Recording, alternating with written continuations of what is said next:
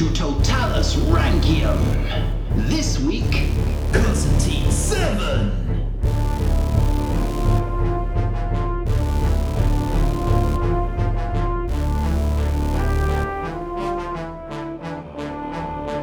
Hello and welcome to Roman Emperors Totalis Rankium. I am Jamie. And I'm Rob, ranking all of the emperors from Augustus to Constantine 11, and this is the 7th Constantine. Over halfway of Constantine's. Yeah, easily. Our Constantine arc. This is our 8th Constantine.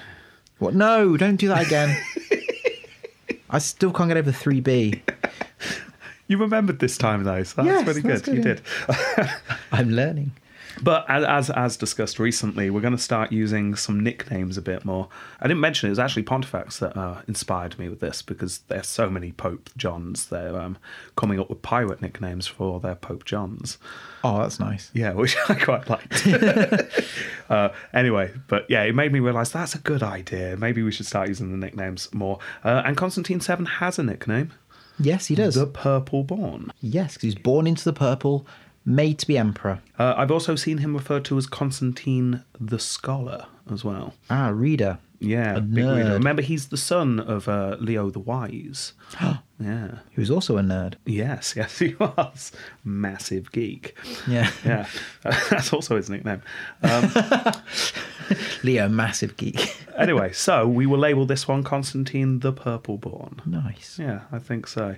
And so we're going to continue now with our journey through one of the most infamous dynasties in all of Roman history. By infamous, you mean most embarrassing. I just mean famous. Famous. Yeah. The Macedonian dynasty, obviously, is the one I'm talking about. We started with Basil, remember? Basil, yeah. Yeah. And then his not really son, Leo the Wise. Yeah. And then his drunk brother, Alexander.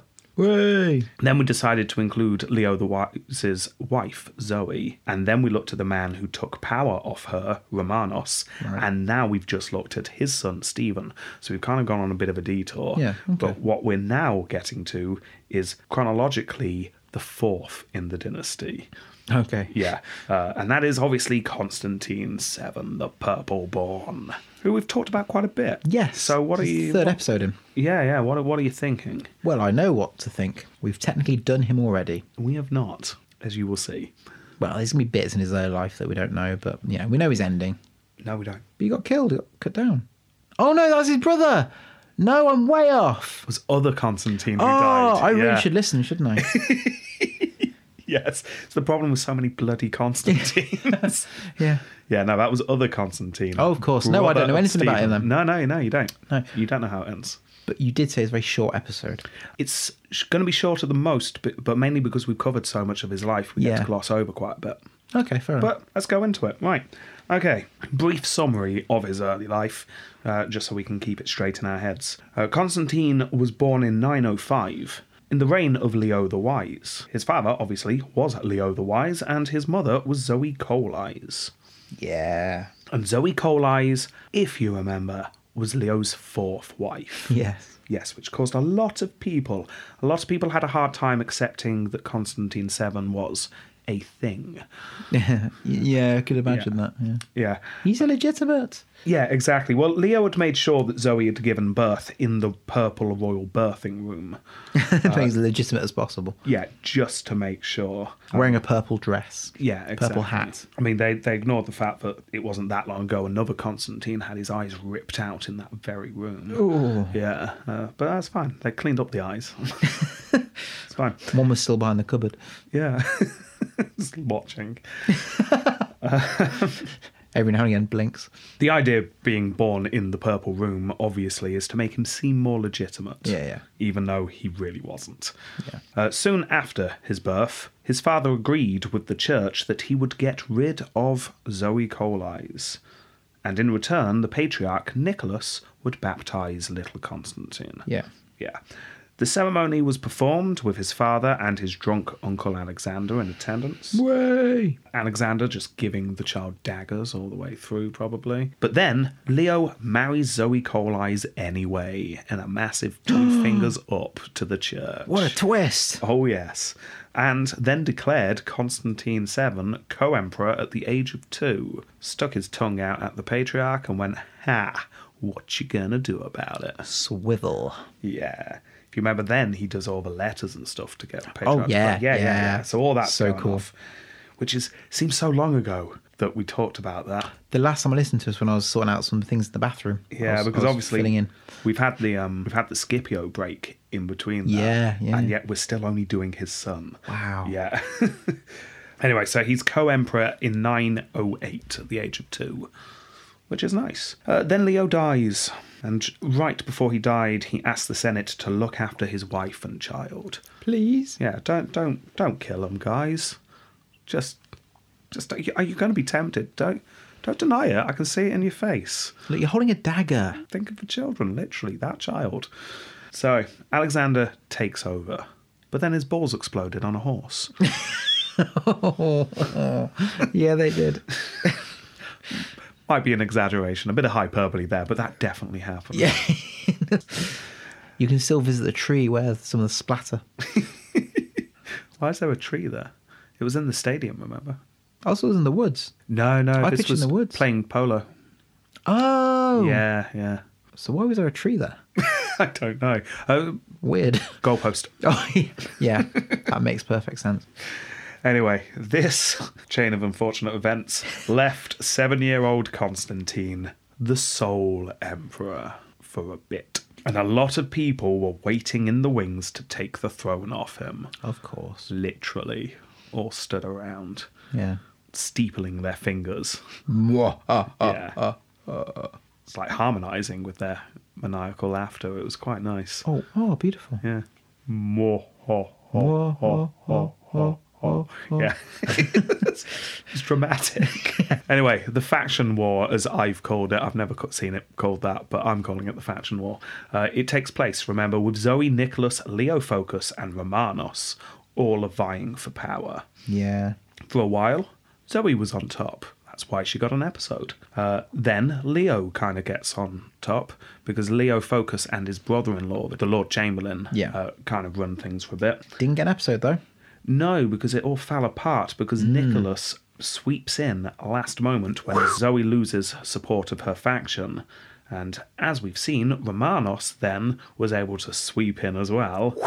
Yeah, take out Nicholas and also take out Leophocus. Yeah. By blinding him and putting him on a donkey. That donkey's seen a lot.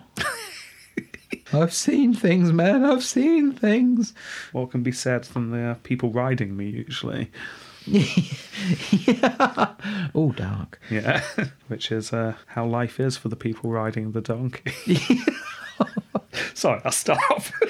So anyway, all this is going on, all the faction wars, the cooing, the counter-cooing, or the intrigue. It's very unlikely Constantine has anything to do with any of this. I mean, he's still a child at this point.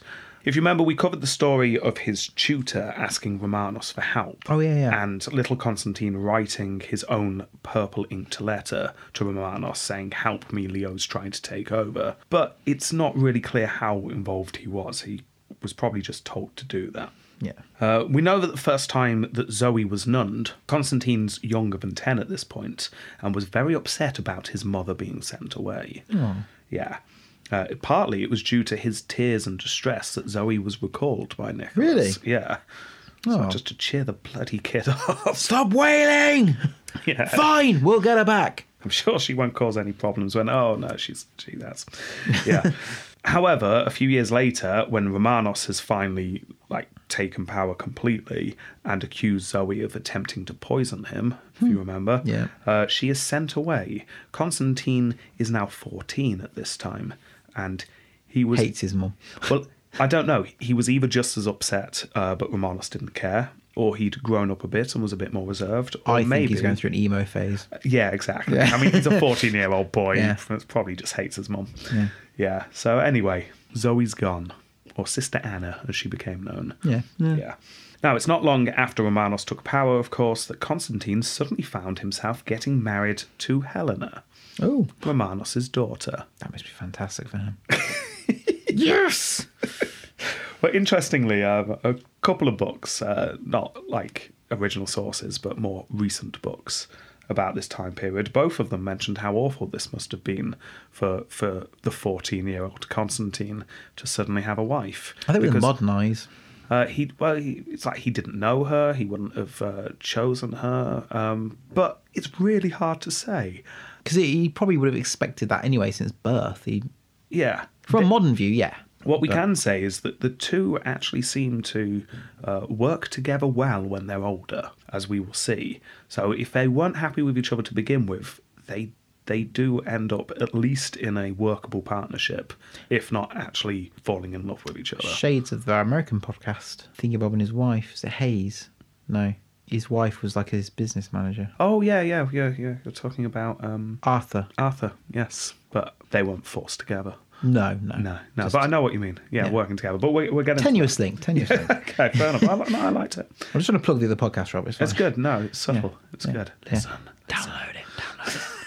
So anyway, he gets married. We don't know how he felt about it. I mean, it's not hard to believe that he wouldn't be too happy in general in this situation, though, because he has gone through a lot recently. He was forced by Nicholas to read a letter to his own mother saying you're not needed anymore. Oh, yeah. Yeah, and then when Romanos comes along, he forces him to get married. It's not going to be great. He's not going to be having a good time. No. Probably. And but that's the thing. It's like, how much were they aware that this was going to happen in the past? Growing up. So, this will be expected of you. This is your future. This is, you'll have to do this. You have to do this. You have to do this. There's the expectation there. It was going to happen. Constantine's old enough, though, to realise that he's being cooed gently. Okay, yeah, fair enough. I mean, that'd be unfortunate. Well, there'd be a large part of him wondering, when am I going to be killed? Well, that would be awkward. Yeah, it's like Romanos could kill me at any point and declare himself emperor, and there's nothing I can do about it. I bet he locks that door good and proper every night, doesn't he? Yeah. Click, click. I doubt he would have seen getting married to Romanos' daughter as a positive thing in that regard, because that's just Romanos getting himself closer to the royal family to make him seem more legitimate. And at 14, you're definitely going to be understanding that. So, okay. So, yeah, things, as I say, they're tense. It doesn't help when Constantine, shortly after this, is forced to sign a document that announced that anyone attempting to marry 4 times would be excommunicated. And that all children who are born to someone in a 4th marriage would immediately become illegitimate. He had to sign that? Yeah. Ooh. Now, I've run out of ink. Sorry. Well, the law wasn't retrospective, so... Okay. He's safe. From now on. But he is essentially writing into law that his own existence shouldn't be happening. Oh, that's... Yeah. It can't be nice. He would have had no reason to think that this new family has anything but contempt for him. Yeah. He would have been very well aware that he was only alive because Romanos figured that it would be too much hassle to kill him. Just Romanos has allowed it. Anyway, things only get worse for the boy emperor when he was forced to perform a ceremony crowning his father-in-law as Caesar, and then a few months after that as co-emperor. He performed these duties, but I'll quote here, only with a most unwilling heart. It's not long before Romanos' son Christopher, and then Stephen and other Constantine are also crowned co-emperor. Yeah, and Constantine sees his position slip further and further down the pecking order. This is bullshit. Yeah. Slowly but surely, also Romanos just strips Constantine of all his advisors from his childhood. His tutors are taken off him. Everyone that he knew who used to be loyal to him and his mother disappear, and they are replaced with Romanos' men. Yeah. Yeah. He is put in essentially house arrest. I mean, it's not formal, but stay in that bit of the palace. Yeah. Just stay there and exist. That's all you need to do. That's it. Yeah, while I do the ruling, you can just be there. Now, some emperors, as we have seen, would have loved that. Well, I just get to sit here, be rich, and not worry about life. Fantastic. Wow. But Constantine wasn't really like that. He had very little to do, so he spent most of his time reading, and soon gained a reputation for being as well read as his father. The scholar. Yeah, exactly. Day after day, month after month, year after year, he spent his time in comfort in the palace, but unfulfilled. He attended ceremonies and the races. He did official stuff, but he never had a key role. Apart from that, he was just left alone. Is he the kind of person who'd have to go with like big scissors and open shops and things? Yeah, exactly. Oh. Yeah, nothing big either. I mean, it would just be the local post offices being opened that he's opening. A new shoe shop. Yeah, they'd put a plaque on the wall and everything, but it's not like a cathedral. Plaques tarnish, Rob. Yeah, Plaques they do. tarnish. Various troubles hit Romanos' family. Christopher died. Again, he's died a lot. And so did the Augusta Theodora, as mentioned last episode. But this would have had very little effect on Constantine. Who? Yeah, doesn't make any difference to him. He's just reading. Due to his love of learning, he soon developed an encyclopedic knowledge of the royal customs and legal practices. He became an expert on how the palace should run. That's interesting. This door needs to be locked. It is written. Yeah. Apparently he just knew this stuff inside out about who should be standing where at certain ceremonies. And Do you think he obnoxiously insisted on everything like that? probably, yeah. Hands behind your back! He started writing histories. Yeah, he planned to write a complete Roman history from start to finish. I don't know if that means from Augustus or from Constantine, because at this point, pre-Constantine Roman times were considered very pagan. He didn't go there, but who knows? Maybe he was interested in it. He never managed to write that, though, so we don't know. We just know that he planned to. Because he died too soon. Oh, spoiler. Well, no, not really, because he did write a lot of books. He wrote a history of Basil I. Really? Basil I led a very interesting life, after all. And he wrote all about him. Why didn't he write about Basil II? Lazy. That is his grandson, though. Weird. Yeah, we're getting there. We'll be there soon. Anyway, when he wasn't reading or writing, he was painting. And according to a couple of sources, he was very good at it. But obviously nothing survives, so we can't tell. But apparently he was a very good painter as well. I think Impressionist. Yeah. And modern Cubism. I think Cubism. I say Cubism, he just painted a cube over and over again. Yeah. At some point, he managed to tear himself away from all the books and the paint, enough that in 938, he and Helena had a son, called Romanos II, after his granddad. Might want to put a box around him. Romanos isn't his granddad, is it? It's Helena's dad. Ah. Yeah. Do you think they're doing it to suck up, or is that just the custom has to be called Romanos? I don't know. It's interesting, isn't it? And then he's very bitter every time he said his child's names. Come on here, Romanos, you little throne-stealing son of a... Hello, Mum, how are you? It is interesting. I'd love to know whether that was a... Yeah. Yeah, it's... Maybe Romanos said, after me. Yeah. Name it after me. Maybe. But, I mean, this has been a good few years now, so maybe things have mellowed down a bit. Yeah. Remember, in the end, Romanos does decide to give the empire to Constantine VII. That's a good point. So, yeah, who knows? We don't know if Constantine had any say when Romanos started to speculate who little Romanos was going to marry. But Constantine must have been very aware that perhaps the emperor was softening to him. There is some suggestion that Helena was by this point fully in support of her husband and worked at making sure her father did not think too kindly of her brothers. Nice. Yeah, it's really hard to get a real sense of it, but you get the feeling Helena's there working in the background, whispering to her father, actually, my husband's pretty good, and now Christopher's dead. Stephen and other Constantine are useless. Come on, Dad, you know they're useless. You know how good Constantine can hold those scissors? Exactly. That ribbon, 3-4 attempts and it's cut. Yeah. Yeah, it's good. So yeah, I mean, we just don't know. Perhaps their son being married to the daughter of the King of Arles was actually Constantine and Helena working behind the scenes to outmaneuver Stephen and other Constantine. Yeah. But maybe it was all Romanos' idea. We're not really sure. You get the feeling the factions are building, though.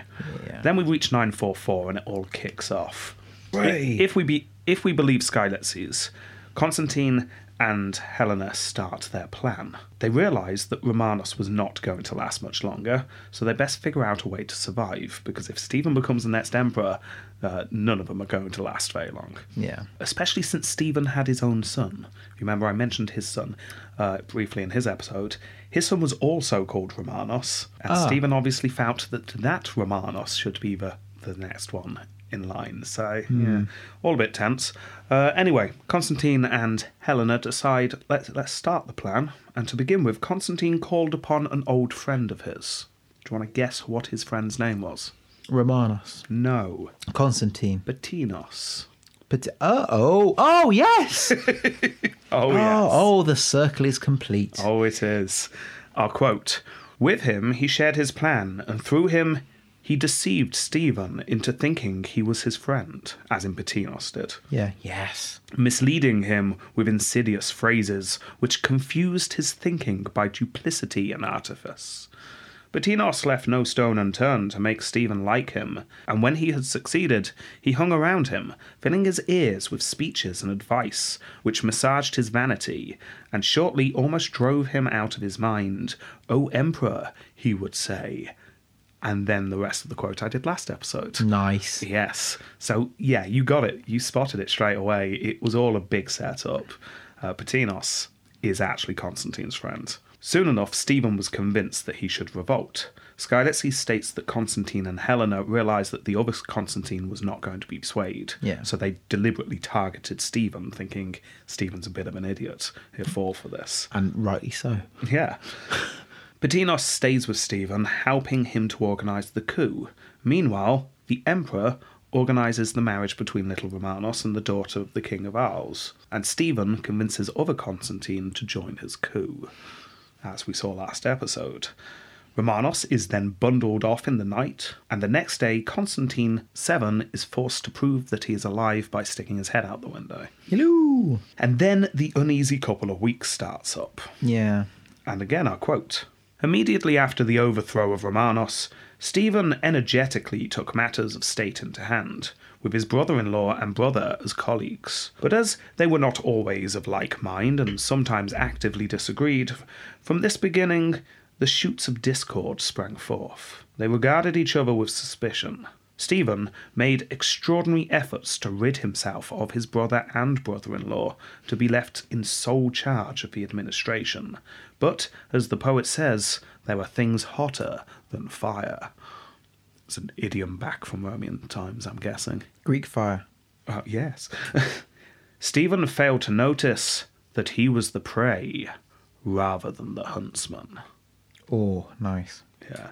That'd be a great like entrance to or the beginning of a show, like Yeah. an HBO series. Yeah, that'd be good. He realised he was not the huntsman, but the prey. Yeah. We'd better if they swap that around, I think. Yeah, they should. What an idiot who wrote that. You should write to Skylitzes. I will. Let him know. I will. Stephen and the other Constantines set up their plan to kill Constantine VII, but little did they know that they had one of Constantine VII's spies as their top man. Bettinos told Constantine VII everything. Constantine VII was able to lock the doors. Because it says in the rules. Exactly. Not because I'm trying to save myself. It literally says, look, right here, paragraph 4, subsection 12. As we saw, Constantine went into dinner that night. He entered the room. The signal rang out as the guard hit his shield.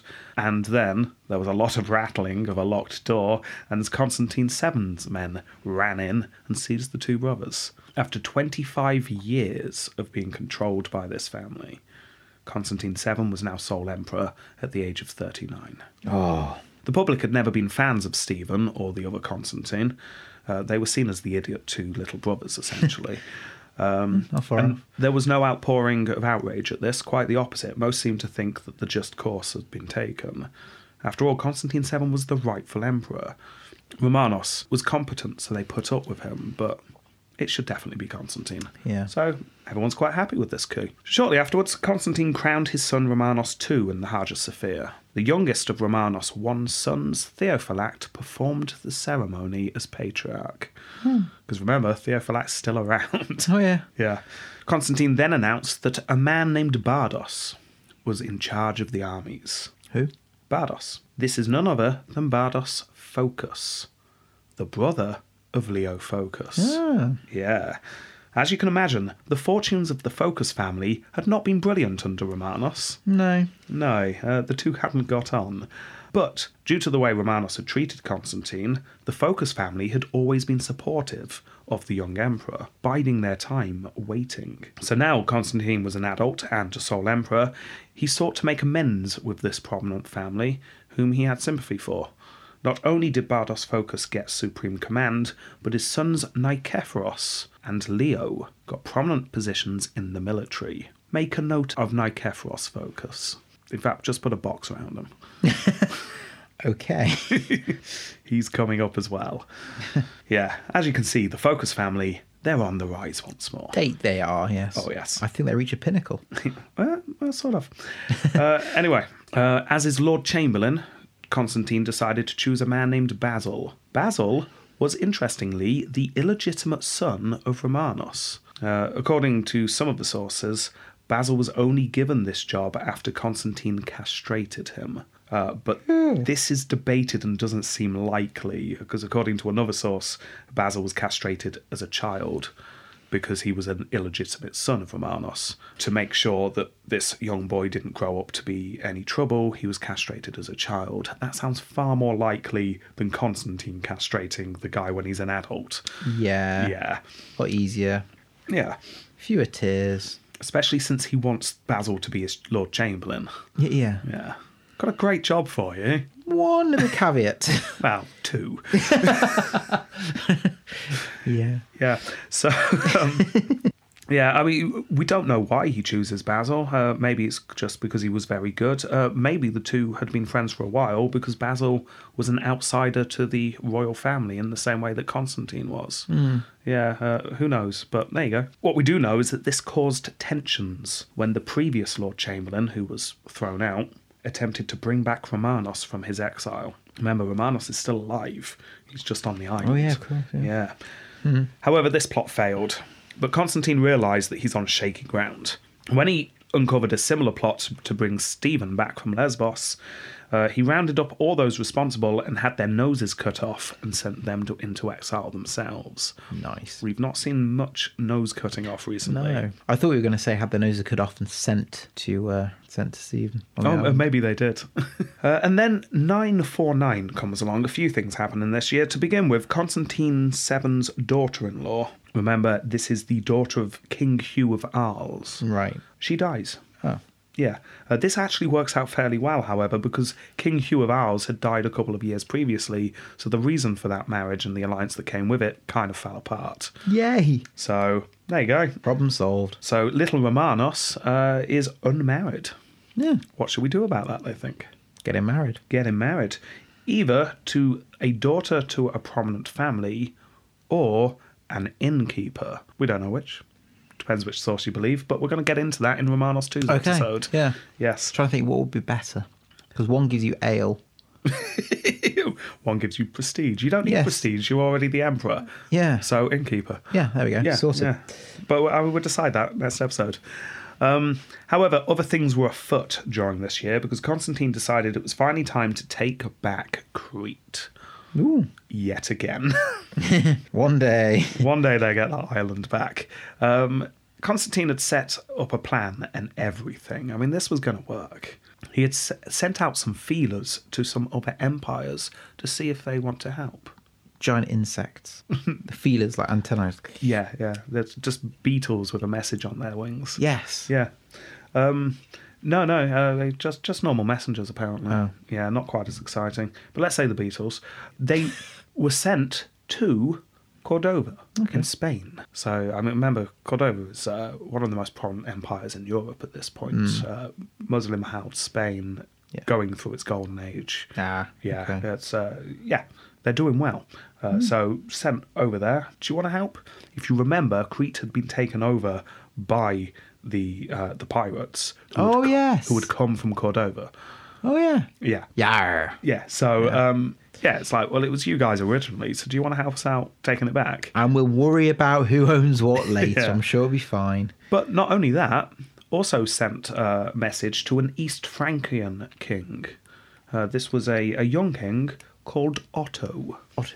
Otto. This is the Otto who would become Otto the Great, who is the first undisputed Holy Roman Emperor. Oh, okay. Because everyone before this, Charlemagne and his dynasty, were Western Roman emperors, in a sense that they were declared Roman emperors. But Yeah. it's debated whether they should be given the title Holy Roman Emperors. Ah. Otto definitely is. He is definitely Holy Roman. Ordained by God. Yeah. Yeah. If we do Holy Roman Emperors for season 3, Yeah. who knows if we will yet? Yeah. But if we do, we will be starting with Charlemagne. Yeah. But some people think it starts with Otto. But he's what's known as a big deal. Okay. Yeah. Just know he's around now. But he's got the Great after his name. That's a good sign. It is a good sign. It is. You didn't hear Quintillus the Great, did you? Or Only, Stephen the Great. only if you hung outside Quintillus's bathroom in the morning. He used to say it to himself in the mirror to try and buoy his spirits up. Come on, you're Quintillus the Great. Aurelian's oh,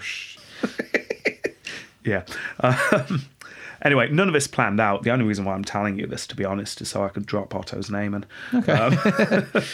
But anyway, Constantine goes at it alone. He sent one of his chamberlains, not the Lord Chamberlain, but another chamberlain, to go and lead the invasion with all the experience of laying in chambers he had. I quote, "He got to the island, but did nothing there worthy of a general. He failed to both make secure encampment and also to post a guard and watch as a protection against attacks by the barbarians. Hence, he fell into severe danger." Oh, dear. Yeah, the Roman forces were wiped out almost to a man. Oh, This dear. utterly fails. Getting Crete back on the back burner. Yeah, oh, okay. Yeah, We'll do that in a few years. Yeah. Yeah, I've lost count of how many times they've tried to get Crete back now.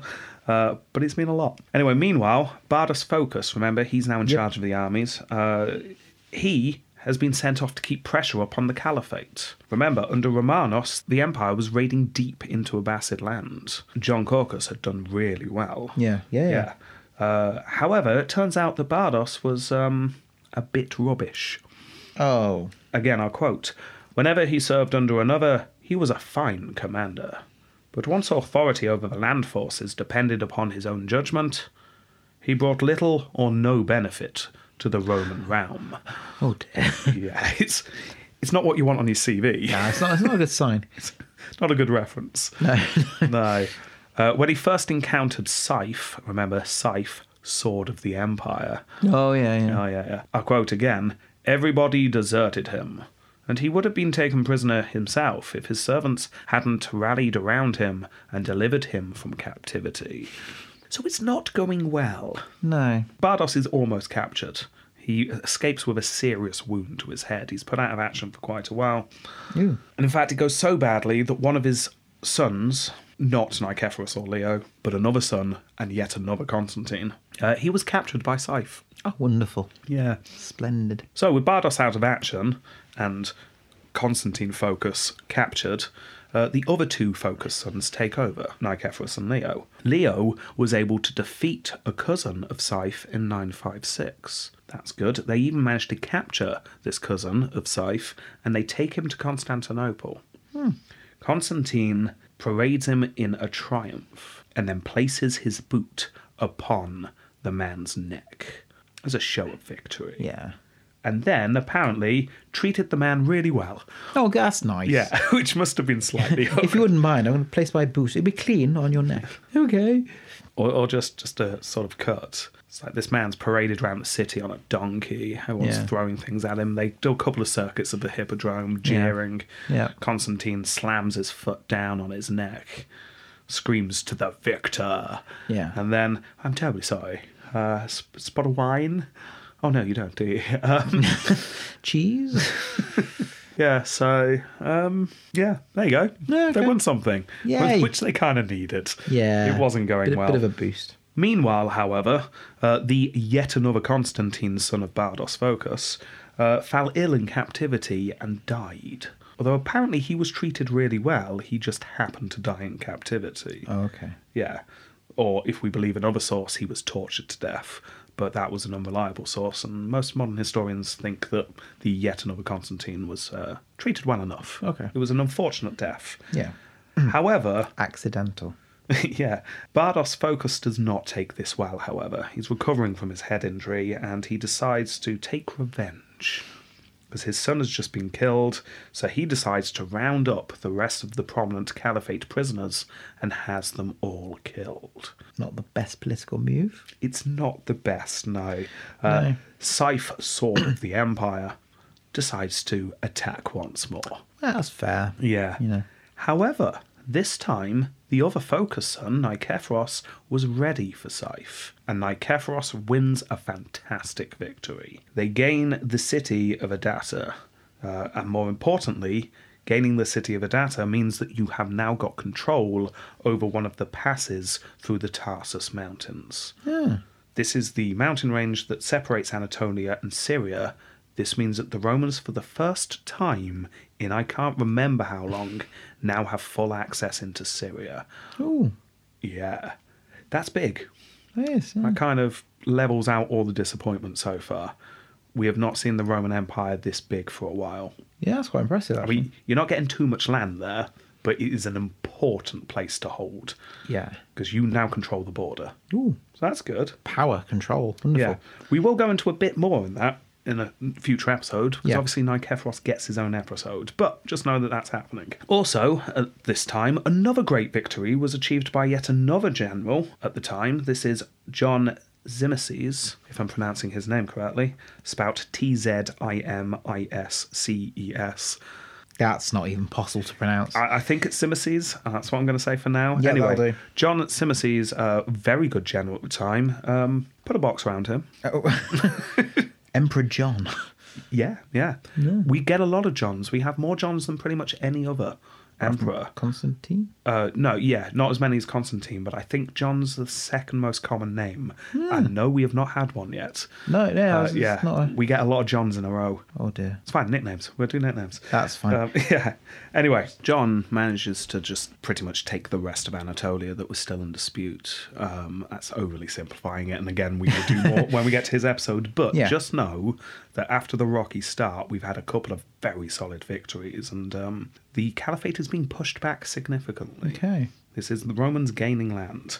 Yeah, that's 3 box names in one episode. That's impressive or not. Oh, a quick turnaround period. I don't want to give too much away, but just know that Romanos II doesn't last too long. And then his son, Basil, is emperor, but he's very young. So we have a sort of regency. Oh, okay. Again, with things chopping and changing. Anyway, despite all this good news coming from the border in the east, things were getting harder for Constantine in the capital. Theophylact, the patriarch and youngest son of Romanos, had died. Oh. Yeah, so Constantine decides to replace him with a man named Polyeuctus. Utterly butchering that, yeah. I spelt it very phonetically. Polyeuctus. Wasn't too far off. Moving on. Yeah. However, Constantine soon regretted putting this new patriarch in place because the new patriarch started bringing up the whole 4 marriages thing yet again. For no Don't reason. let it go, do they? No, it's just he just started mumbling to himself about how he hates it when people get married 4 times. Evil. Yeah, exactly. He also accused the Lord Chamberlain, so Basil, of extortion. Constantine soon regrets his choice. This wasn't a good choice. So he decides to go and meet an old friend of his. This is the Bishop of Cyzicus, which is a place in Anatolia not too far away from Constantinople. A prominent bishop at the time. Constantine hoped for some advice on how to get rid of this troublesome patriarch. However, whilst he was visiting the bishop, he suddenly felt very ill. Oh, dear. Yeah.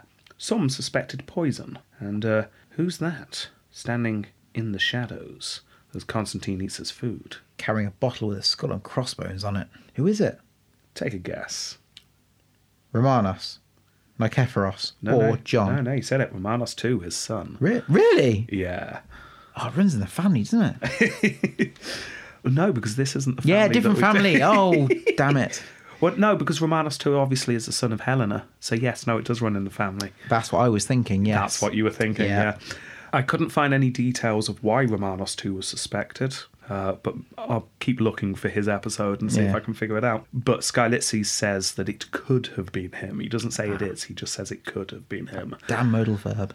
Yeah. Anyway, Constantine doesn't die, however. He just feels a bit ill. Has the trots. In fact, he becomes so ill that they decide the only thing for him is to move him by litter to a monastery that was up the tallest mountain in Anatolia. Closer to God. Well, possibly that, yeah. Yeah, it didn't help. No. So instead, he was carried back to the capital. Down again. Yeah, that's fine. You're on a litter. You just slay down. No, yeah, that's true. The journey weakened him. That's when it started rolling at the bottom. He fell out. Yeah, he never really recovered. Eventually, he did die of this poisoning, if it was indeed poisoning and not an illness, at the age of 54 in the capital. There you go. That's Constantine the Purple-Born. I like a good poisoning. Yeah, that's good, isn't it? Yeah, it's quite engaging. Underwhelming is... Oh, absolutely, yeah. Yeah. Some bright points. Yeah. You know, the pass of Tarsus. That's good. That's good. That's about it. Well, I have actually left a little bit for the rounds because it didn't really fit into the narrative. All right, okay. Which doesn't happen very often, but it has with this one. So let's go into it. We shall see. Phytius Maximus. Okay, so we've got those two really solid victories in the east, which means that if they want to, they can now go on the offensive with a firm footing and actually take the fight to the caliphate, something that they've never really ever been able to do. This mountain pass has not really been there since Heraclius' time. Wow, really? Yeah, it's not solid. There's been skirmishes, but yeah, so that's good. That is seriously good. Scythe, Sword of the Empire, has been forced back. So that's good as well. However, couldn't get Crete. That's less good. Yeah.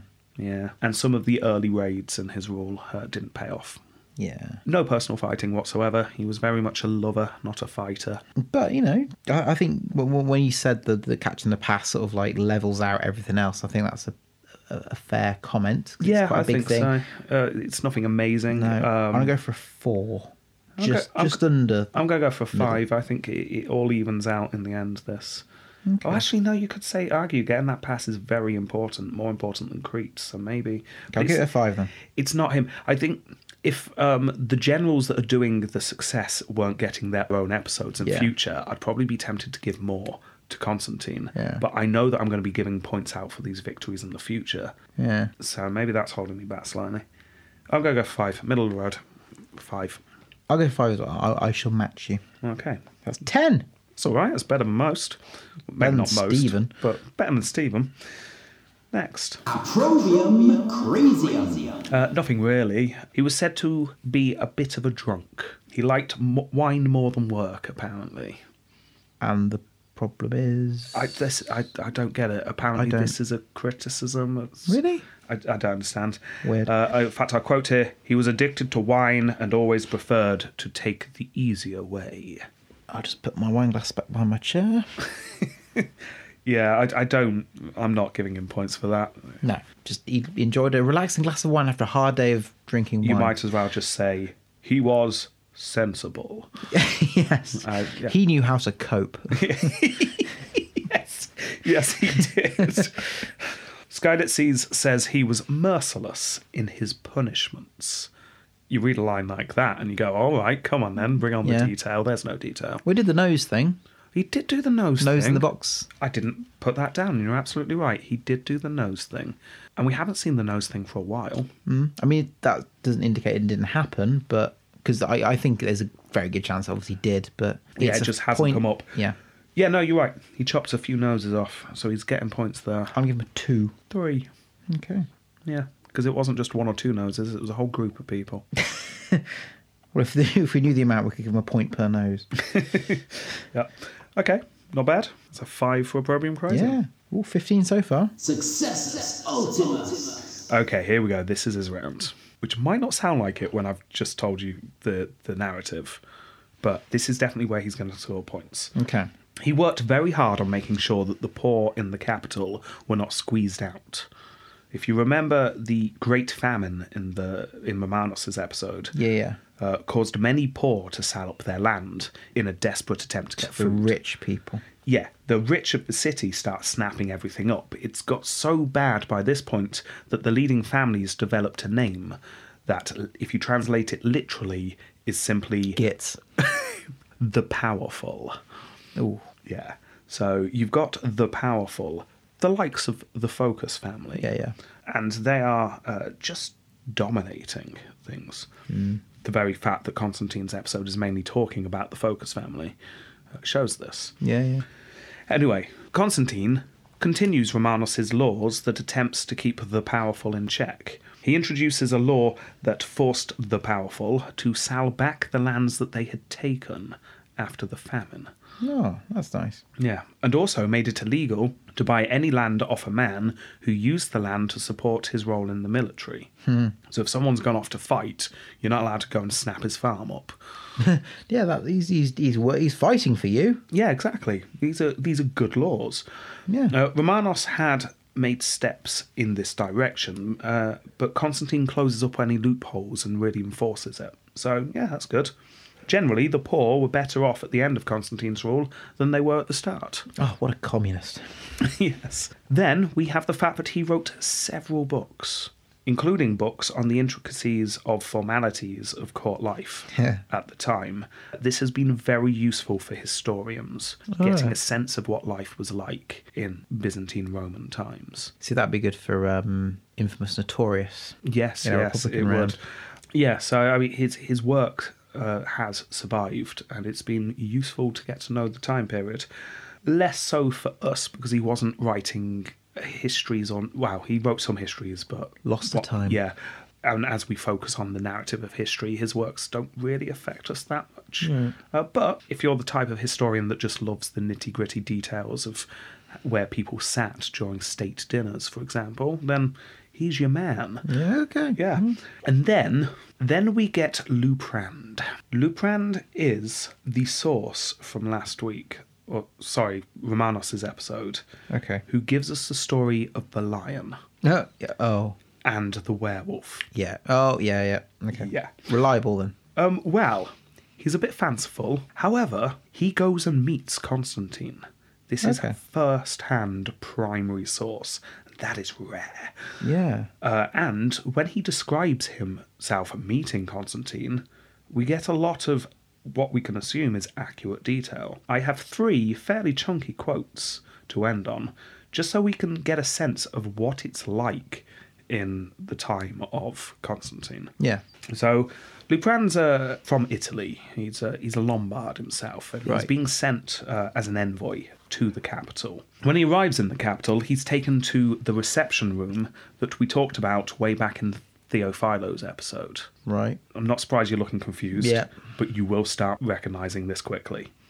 I will quote, "In front of the emperor's throne there stood a certain tree of gilt bronze, whose branches, similarly gilt bronze, were filled with birds of different sizes, which emitted the songs of different birds." You're recognising it? Yeah, that corresponded to their species. The throne of the emperor was built with such skill, in such a way that one instant it was low, and then higher, and then quickly appeared most lofty. The gold lions of immense size seemed to guard him, and striking the ground with their tails, they emitted a roar with their mouths open and tongues flickering.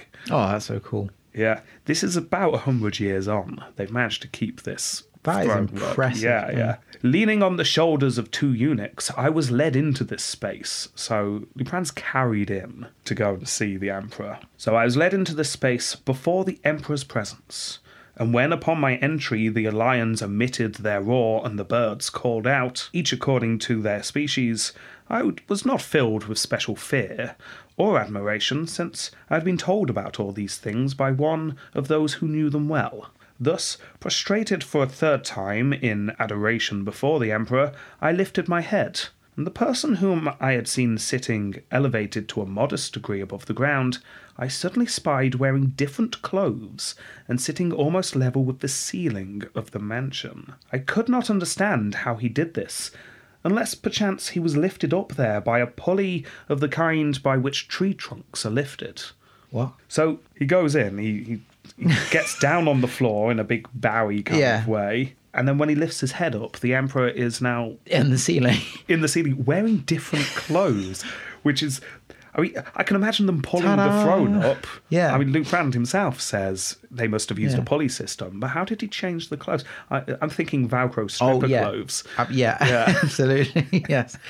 All very impressive. Then, however, he did not speak at all himself, since even if he wished to, the great space between us would have rendered it unseemly. So he asked about the life of my master through a minister. When I had answered him reasonably, and when his interpreter gave a sign, I left and was soon received in a hostel assigned to me. So there you go. That was what it was like as an envoy visiting Constantinople at the time. Weirdly surreal. Yeah. So why is he up there? I can't even speak to hello. Hello? Caw-caw. Okay. I'm gonna go. Right, the next quote is presumably from a few days later, but maybe later that evening, when he went to eat with Constantine and several other people. So a banquet. There is a residence near the Hippodrome towards the north of wondrous height and beauty. 10 and 9 tables are placed inside the residence, at which the emperor and equally his guests do not eat sitting up, as on other days, but recline on curved couches. And on those occasions they are served not with silver, but of only gold dishes. After the food, apples are brought in 3 gold dishes that, because of their immense weight, are not carried on the arms of men, but are brought on purple veiled carts. Only 2 of these, however, are placed at the table. Through 3 holes in the roof, there are 3 ropes wrapped in gilt leather, and they have been positioned with gold rings. Placed through the handles that project from the vessels, these rings allow such bowls to be lifted onto the table and lowered in the same way by means of a jointed device above the ceiling, with 4 or more men helping below. So massive gold bowls full of apples are literally swung into place using ropes from the ceiling. That's a tooth destroyer, isn't it? If one clips you. Oh, Smash. Oh, yeah. just hear a sorry. Oops. Jeff up in the ceiling. Sorry, Emperor. So there you go. And there's one more, because after the meal, there was a show. Finally, I omit the shows that I saw there, since it's a very long thing to write about.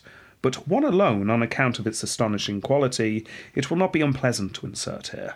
There enters some fellows sustaining on his forehead, without the help of his hands, a wooden pole that is 24 and more feet long, which had a cubit below its tip, a cross-piece 2 cubits long.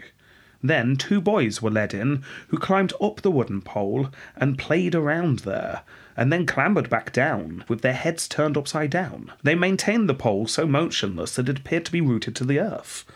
Finally, after the descent of one, the other, who remained there alone, cavorted up there and left me stunned, with even greater admiration. It left me so agape in my admiration that it did not escape the emperor himself.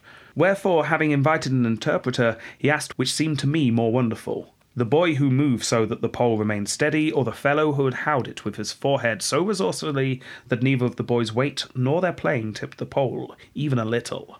And when I replied that I did not know which seemed more marvellous to me, the emperor swelled out loud with laughter, and said he did not know either.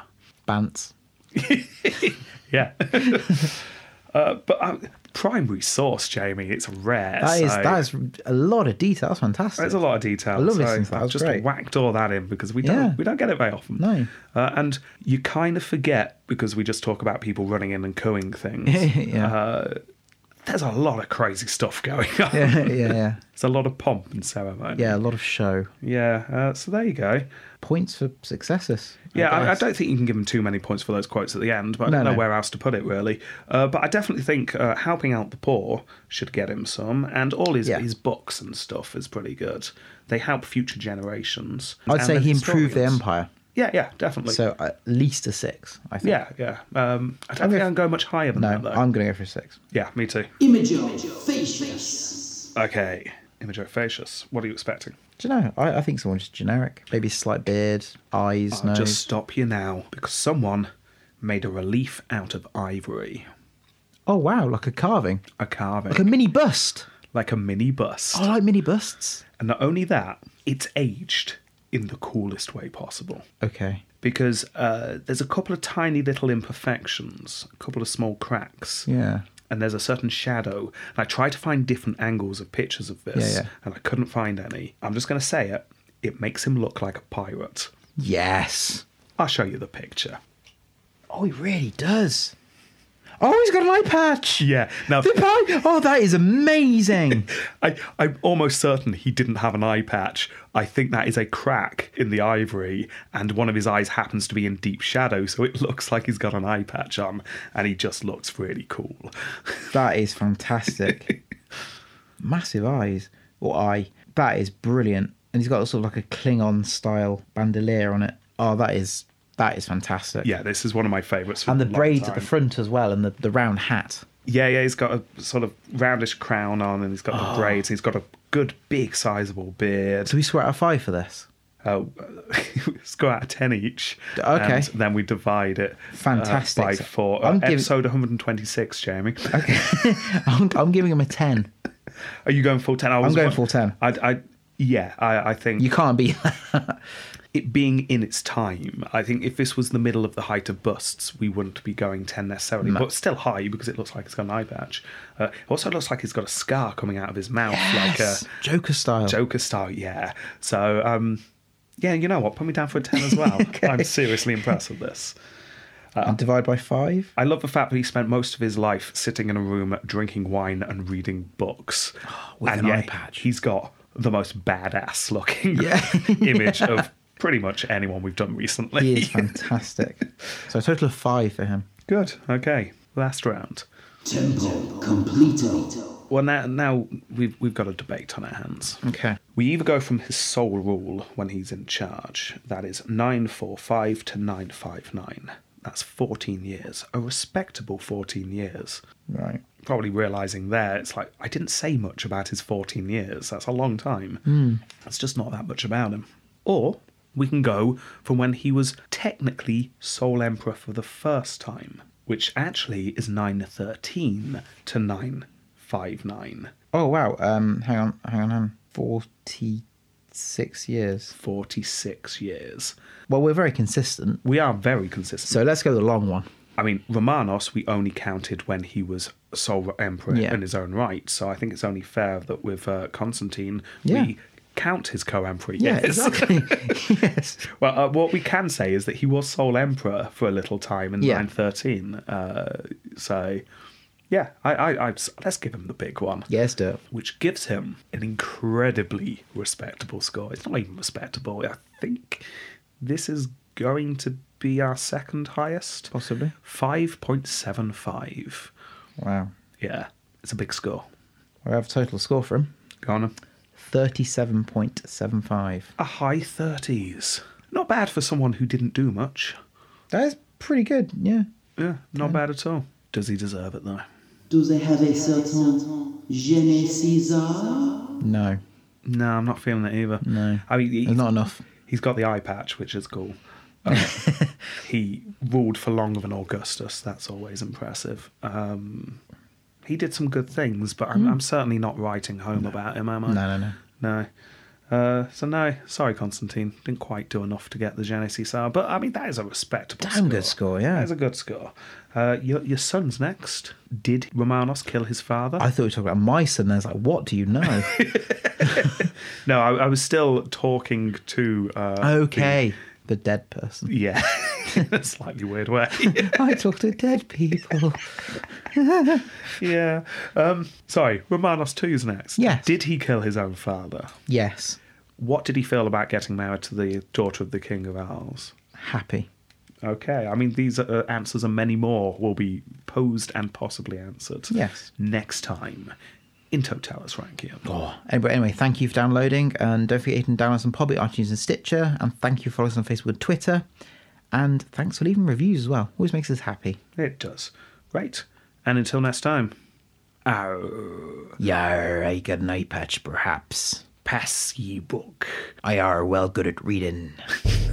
Goodbye. Goodbye.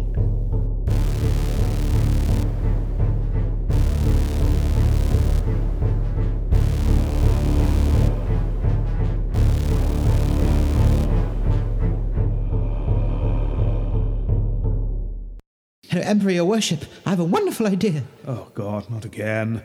What is it now?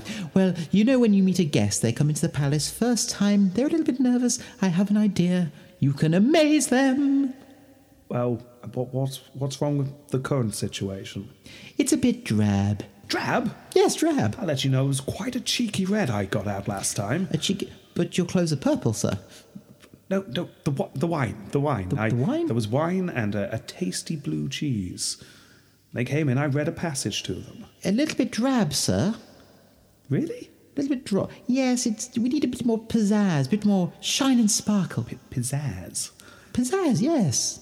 Well, what were you thinking? Well, do you remember that spare room we have out back? The one that was locked? Oh dear. And in that room, when we unlocked it a few months ago, we found an old throne.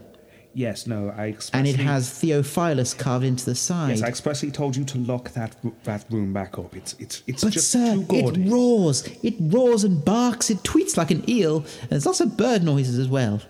Yes, and that's exactly everything that was wrong with the Empire 100 years ago. We have standards now. It's incredibly classy, sir. I think perfectly tasteful for this lovely throne room, but we've improved it. What? We've improved it, sir. Well, it wouldn't be hard. I'll go on. What did you do?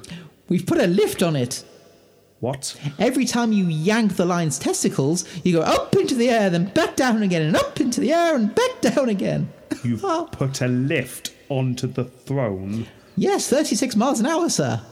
I'm not fully convinced this is needed. Do you not think the guests will think this is over the top? Oh, of course not, sir. You'll reign above them for a couple of seconds before you come back down again. To their level. No, this is awful. This is even worse than the time you suggested I wore this big, flowy purple robe. Ah. What? About that. Good news. Yes.